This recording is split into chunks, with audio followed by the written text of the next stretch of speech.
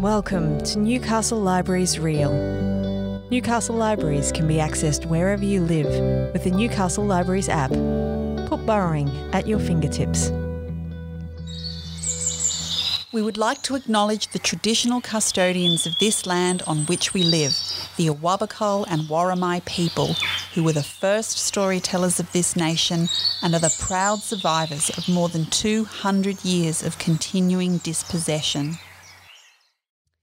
Hi everyone, and welcome to the second podcast as part of the Young Adult Your Summer Stories for 2023. My name is Danny, and joining me today is the great Holden Shepherd. Holden is an award-winning author born in Geraldton, Western Australia. His debut novel, Invisible Boys, won the WA Premier's Prize for Emerging Writer and was shortlisted for the Victorian Premier's Literary Awards and was made a notable book by the Children's Book Council of Australia.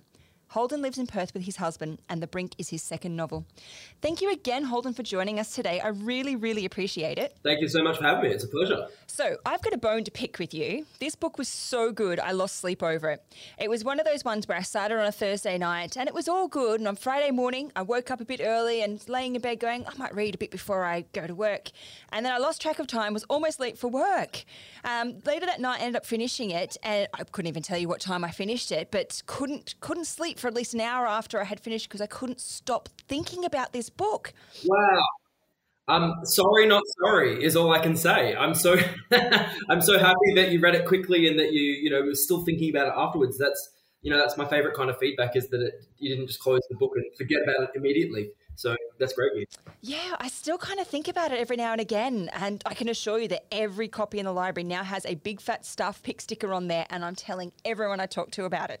Oh, that's amazing. Thank you heaps. The other thing I thought I might do is a little bit different, and I haven't actually done something like this before, but people do live tweeting, their reactions of TV shows or movies or whatever they're doing. I started writing down some of my weird thoughts as I was reading along in the book, and I have to admit, I didn't get too far before I got so engrossed in the story, and I thought it might be kind of funny to read them out and see if you can pick what parts of the story I'm referring to. So here we go.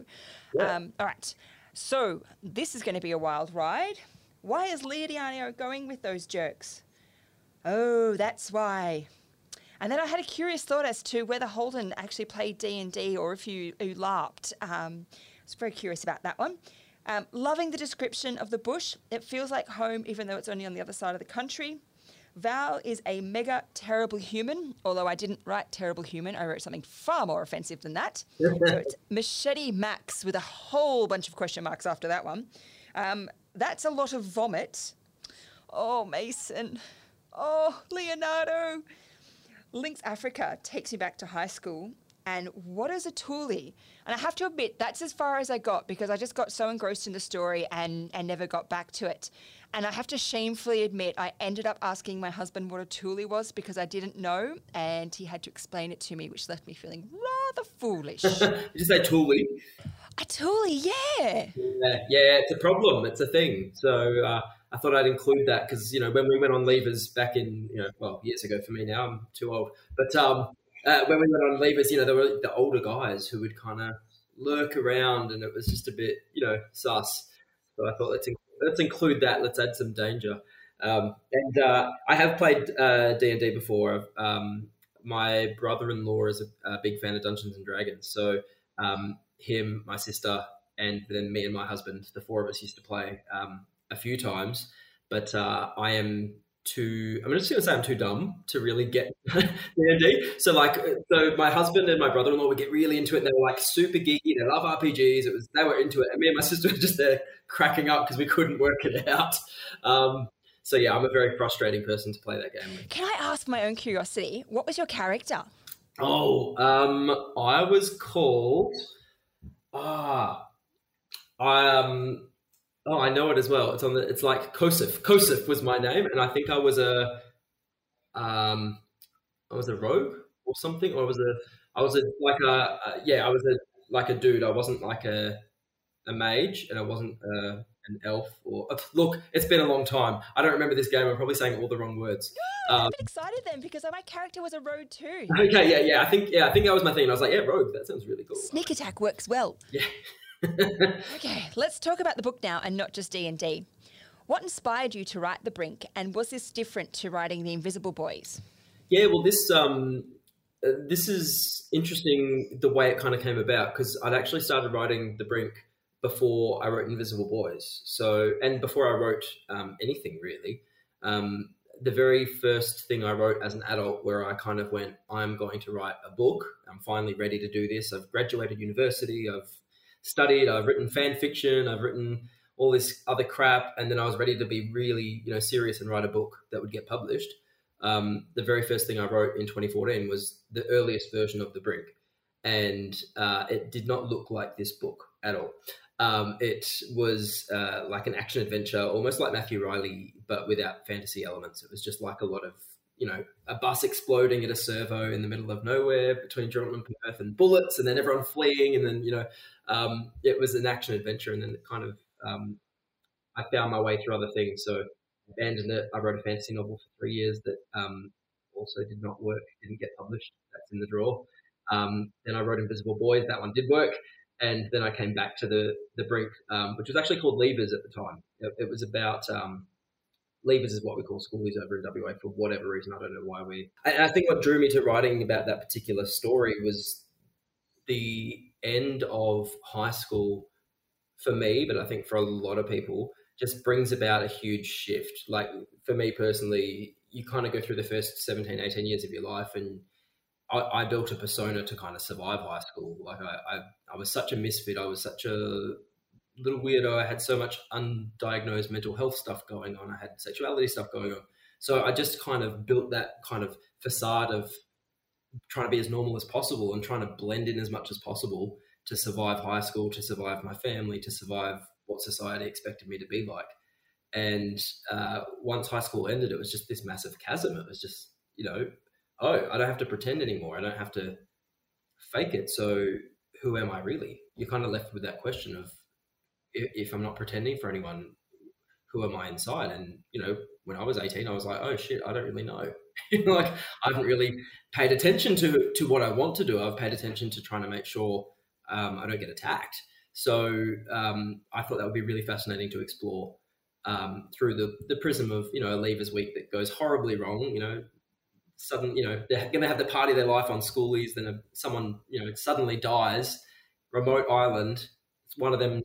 I just thought, what a great way to ratchet up tension and stakes, and then force them all to confront what's going on inside them. So, yeah, the characters, they go through all of that, and they're like phoenixes rising from the ashes of this weekend of horror, and basically come out at the end of it, I guess, better for it. Did you draw on any personal experiences for the characters or any of the events in the book, or do you identify with any of the characters? Yeah, the way I wrote this book is similar to the way I wrote Invisible Boys, which is that the emotional kind of truth of all the characters is pretty real to me. Like the things that they're struggling with, their fears, their internal monologues, that tends to be some version of me trying to express something that I've gone through or processing some kind of trauma. The events and characters themselves are made up. So, no one got stabbed at my levers. Thankfully, no one fell into, well, I don't want to spoil it, but, no one was killed to my knowledge. But the very start of the book probably is drawn a little bit from our experience. So I grew up in Geraldton, which is about 4 hours north of Perth, and we all used to go to Jurien Bay for levers. And so that's where the characters in this book start heading off. They're heading to Jurien Bay. They get turned around because the previous year's levers kind of trashed the town a little bit, which is what, not me, but the group I went to levers with kind of did to the town, and the town went, you guys are never coming back. So I thought, okay, well, let's see how that looks like if you get turned around last minute and you end up somewhere like Brink Island, which is fictional, but similar to a lot of shack settlements on the WA coast that are just off-grid. They're not kind of gazetted. They're not kind of official, but they exist. And, I got my car broke down around that kind of space a few years back. And I just remember kind of being there, night fell, it was raining, there was no phone signal, I couldn't call for help. And I just remember thinking this would be a great place to set some kind of story, some kind of thriller, because, if no one can come help you, then suddenly everything matters. Every character matters a lot. So there's little kind of threads of things that maybe inspired me from my own life, but the actual kind of plot of the story is completely made up, and the characters are made up. But perhaps little versions of me. Leonardo's pretty similar to what I was like when I was in high school. Like he's incredibly anxious and overthinking, and desperately wants to fit in, and desperately can't. No one will let him. And probably, and Kaya's perfectionism is probably mine. Mason's kind of, I don't know, he's grappling with this sense of like being a bloke, but also being into men. And that's how I felt growing up. And, to some extent how I still feel. So they're all representing a little part of me, but they're also wish fulfillment in some ways. Mason's hotter than me and better at footy than I am. So, he's the good version of what I wish I could be. Actually, I'd say Mason was my favourite character. I didn't think I was going to like him at first in the first couple of chapters for his POV, but towards the end I absolutely loved him. He was definitely my favourite. And Leonardo is, a little cinnamon roll that must be protected forever. What scene was the easiest to write, or I guess the most fun to write? And on the other hand, what was the hardest? Firstly, I love that Mason was your favourite, by the way. I just think it's really interesting. Because there's a risk that he might seem arrogant or obnoxious or cocky, and he is those things, but he's also quite human, and I'm glad that came across. In terms of the scenes, I really like initially when they get to Brink Island and they're on the beach, and there's just that initial sense of like, yay, freedom and fun. I quite liked that scene. But maybe my favourite to write is actually going to sound really odd, but there's a scene in the outhouse, like the dunny, when Leonardo and Kaya and Mason are kind of locked in there, and they're kind of just forced to admit what's going on for all of them. Like there's nothing left to hide. So they all kind of have a little shared moment of, yeah, we are a bit weird, but that's fine. Like they kind of accept who they are. So I think that was maybe my favourite. That or... Leonardo, without giving away spoilers, kind of Leonardo's kind of moment where he erupts at the rest of the group, and just, like that was fun. Like that was really cathartic to just imagine if I'd stood up to people instead of at the age of 30, if I'd done it when I was 18. That was quite fun to imagine, and then he kind of has this little moment. There's a moment alone on the beach where he really kind of sits and thinks about how he's feeling. And so conversely, that was probably the hardest part to write. I think that scene where he's on the beach and then he goes try to swim. That was probably the most real scary part of putting something in this book, because it felt really cringe to me. It felt like with Invisible Boys, I was an unpublished author, so I could express myself very honestly and trick myself into thinking that, well, maybe no one will ever read it. But with that scene, it was kind of like, I know the Brink is getting published. I know people are going to read this book, and I know that people know how I write now. So they're going to look at Leonardo and think, okay, that's a version of Holden. So I found that particular scene quite difficult to let go of myself and just be quite honest about how ashamed I felt of different things in my life, or how desperately I've wanted to be loved and haven't been loved. That was hard because you're putting it right there on the page and people will know. But I don't regret that. And I've had some really nice feedback from readers about that scene, that was one of their favourites. Same. And I kind of want to go back and read it again now that I've got your perspective and have that scene again, but I'm not sure I can put my heart through it again. Are there any books that you would recommend for people who enjoyed The Brink? Yes. I read... when I was writing it, before I was writing it, kind of a mix. I can't remember when it all happened, but All These Perfect Strangers by Aoife Clifford, who's an Aussie crime author. I loved that book, and that one is set like at a first year university situation. But it's got a similar kind of like, there's a bit of a murder thing going on. And it's, they're probably a similar age, but instead of leaving high school, they're already at uni. I loved that story. So that's great. Came out maybe 2016, 2017. All These Perfect Strangers by Karen M. McManus. That's a full point of view thrillery kind of thing. Although that was one of the examples of like you shouldn't read when you're writing a book, because I read that between drafts of The Brink early on, and I thought, okay, her book has 4 character point of views. Mine's only got 3, so I need 4. And I created a whole new draft where there was a 4th perspective from Valentina's point of view, and it wasn't needed. It just added stuff to the manuscript. Ended up editing it all out again. But I thought that was a great book. I really liked it. Like punchy, sharp thriller. Those are probably the main 2 that are similar to this. One's Aussie and one's American, but yeah. I have heard of a lot of authors that when they're reading, when they're writing, they won't actually read in the same genre as them, so that actually doesn't happen. Yeah, that's very smart. I just try to not read at all, which makes me not much of a reader these days because I'm always on deadline for writing. But I'm looking forward to. I'm taking this summer to read. I haven't done that for years. Just like literally sitting there with a stack of books and reading for pleasure. It's been years.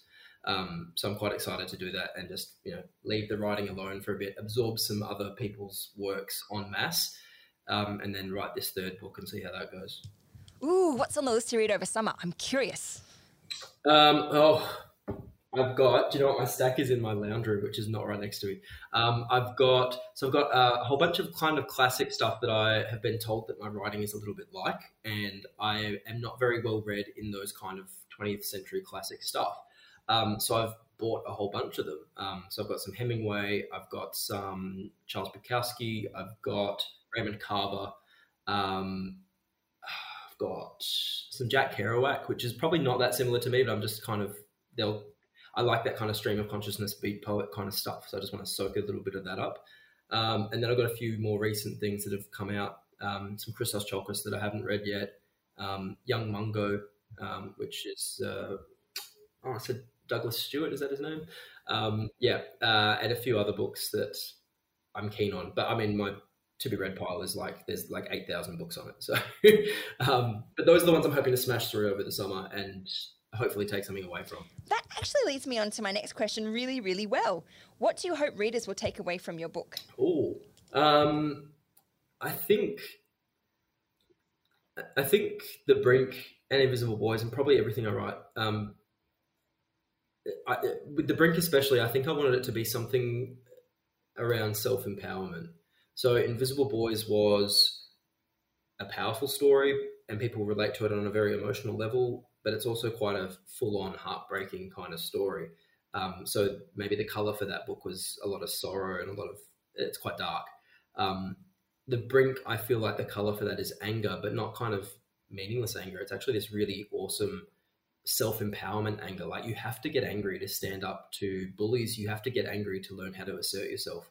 And so I think if any reader comes away from The Brink feeling like they could walk into, I don't know, family Christmas and look a family member in the eye and stand up to them, or stand up to their childhood bully, or just rock up authentically as themselves for the first time, that would be a really good outcome. Like I'd like to leave readers feeling like they're super empowered and liberated to just show up in the world as they are. Yeah. You know what? That's probably why I couldn't sleep afterwards too. And what you're saying about the cover and the empowering anger and with the colours and everything, I think, the way it's set out, all of that, it comes across really quite clear with the cover. Yeah, I'm glad. I love the cover. And especially, like I've up until my book was one of them, I've actually never been a fan of covers with like a word broken up in half across the page.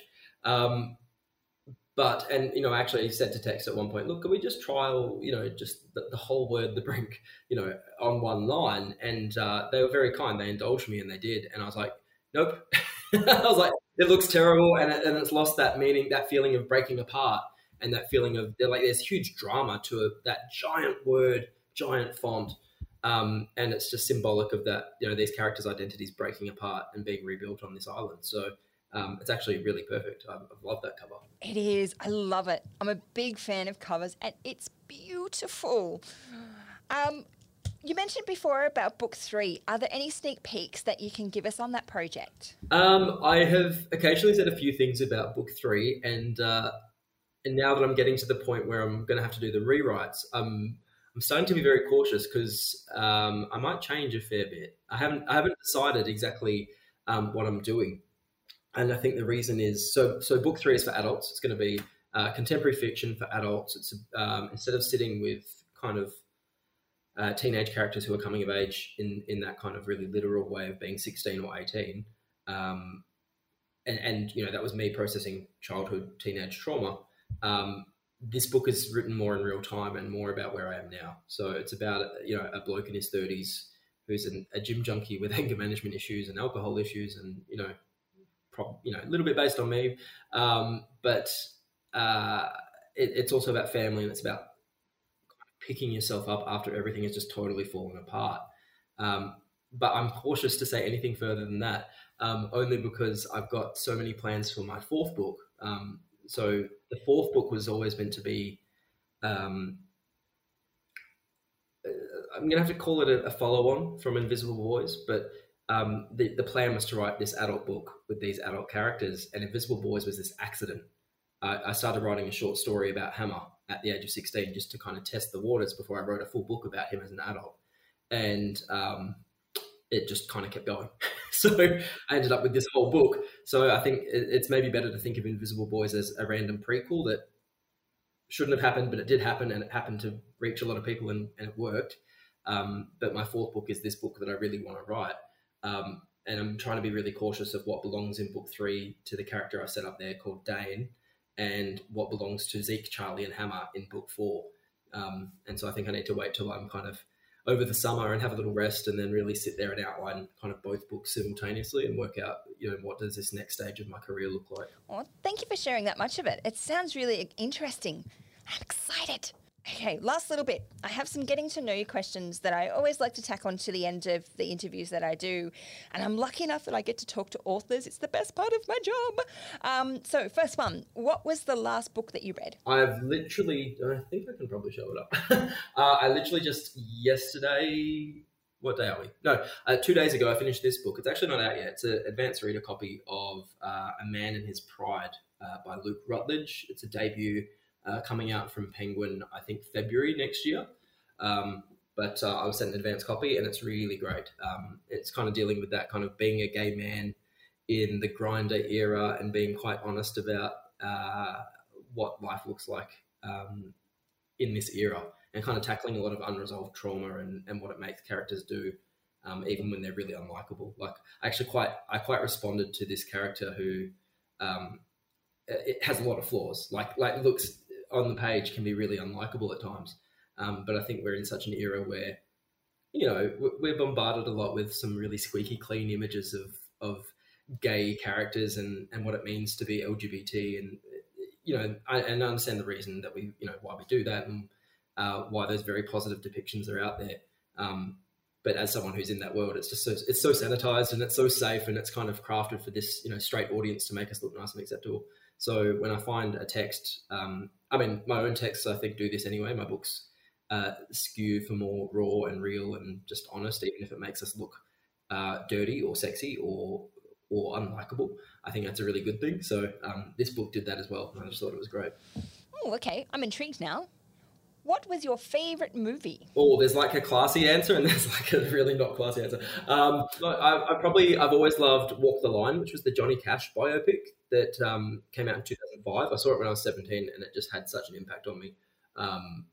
Just his music, but also his life, and maybe I think I related to that sense of being this kind of country boy who tries to seek something bigger than himself in a career that's bigger than himself, and, you know, can't stop drinking and using substances. I could relate to him a lot, and I love his music as well. So Walk the Line. But I'm hardcore into really dumb screwball comedy movies, like from the 80s and 90s. So like I love... Like Spaceballs? Did you say Spaceballs? Spaceballs is like my favourite movie. So like, yeah, no, I'm not even kidding. So like it's Spaceballs or Flying High or The Naked Gun or Hot Shots, like really like anything by like the Zucker brothers or Jim Abrahams or Pat Proft, like I absolutely bloody love. And so it's really lowbrow, but that's what I love. Like if I'm given the choice, I watch like those kind of comedies any day of the week. I'm not sophisticated. All right. Last one. Best and worst flavour of ice cream. These are the kind of questions I love because, no, I love these kind of things because I never get to talk about them usually.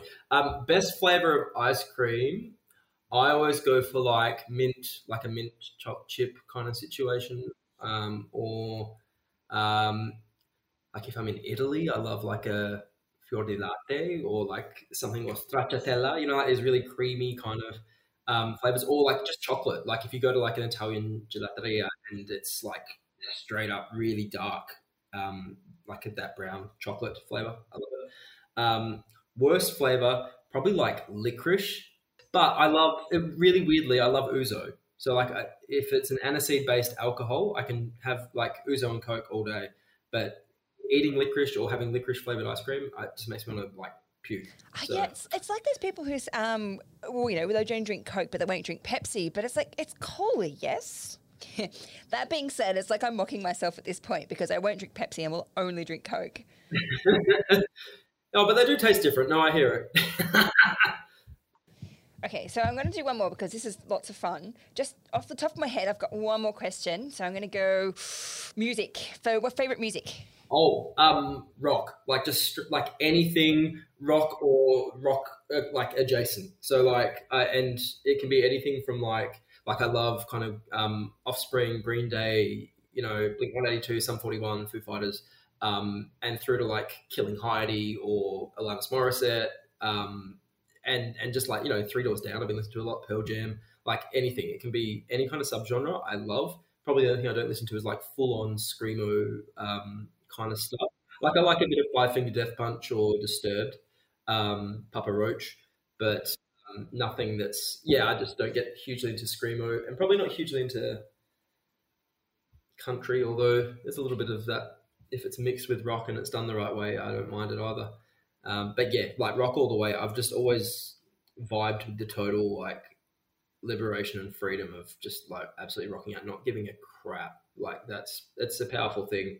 And I actually think, you know, if I ever get famous enough that people dissect my influences, in a documentary or something, there is a lot more in rock music that has like lyrically and sonically that has actually influenced me as a novelist than novels have. I think I've been more influenced by music in the way I express myself than I have by literature. So I'm quite passionate about music. I listen to it constantly. I feel like we can be friends now because I'm all about the rock genre. Like anything else could just quietly go away. All right, that's all I have. I don't have any more questions. I don't know. Is there anything else that you would like to share with us today?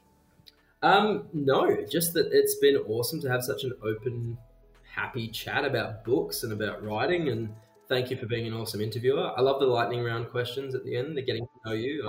I'm keen on those. But no, thank you very much. It's been a real pleasure, and just thanks for giving Aussie authors a chance to talk about our works. Oh, anytime. I love it. And thank you so much for giving me the opportunity to do this. It's been so much fun. And so, you know, yay for writing an amazing book. And thank you so much for talking to us. Our absolute pleasure. Thank you heaps. Cheers. All right, anyone out there, if you're listening, if you haven't read The Brink, seriously read it. Your life will be better for it. You know, and thank you for listening in today with our podcast for Your Summer Stories for 2023. Thank you for listening to this podcast. This was recorded at the Digital Library at 12 Stewart Avenue in Newcastle. This podcast room is available to hire and comes equipped with microphones, headphones and a sound mixer. Everything you need to start recording something yourself. If you or anyone you know is interested in recording a podcast themselves, get in touch with your local library.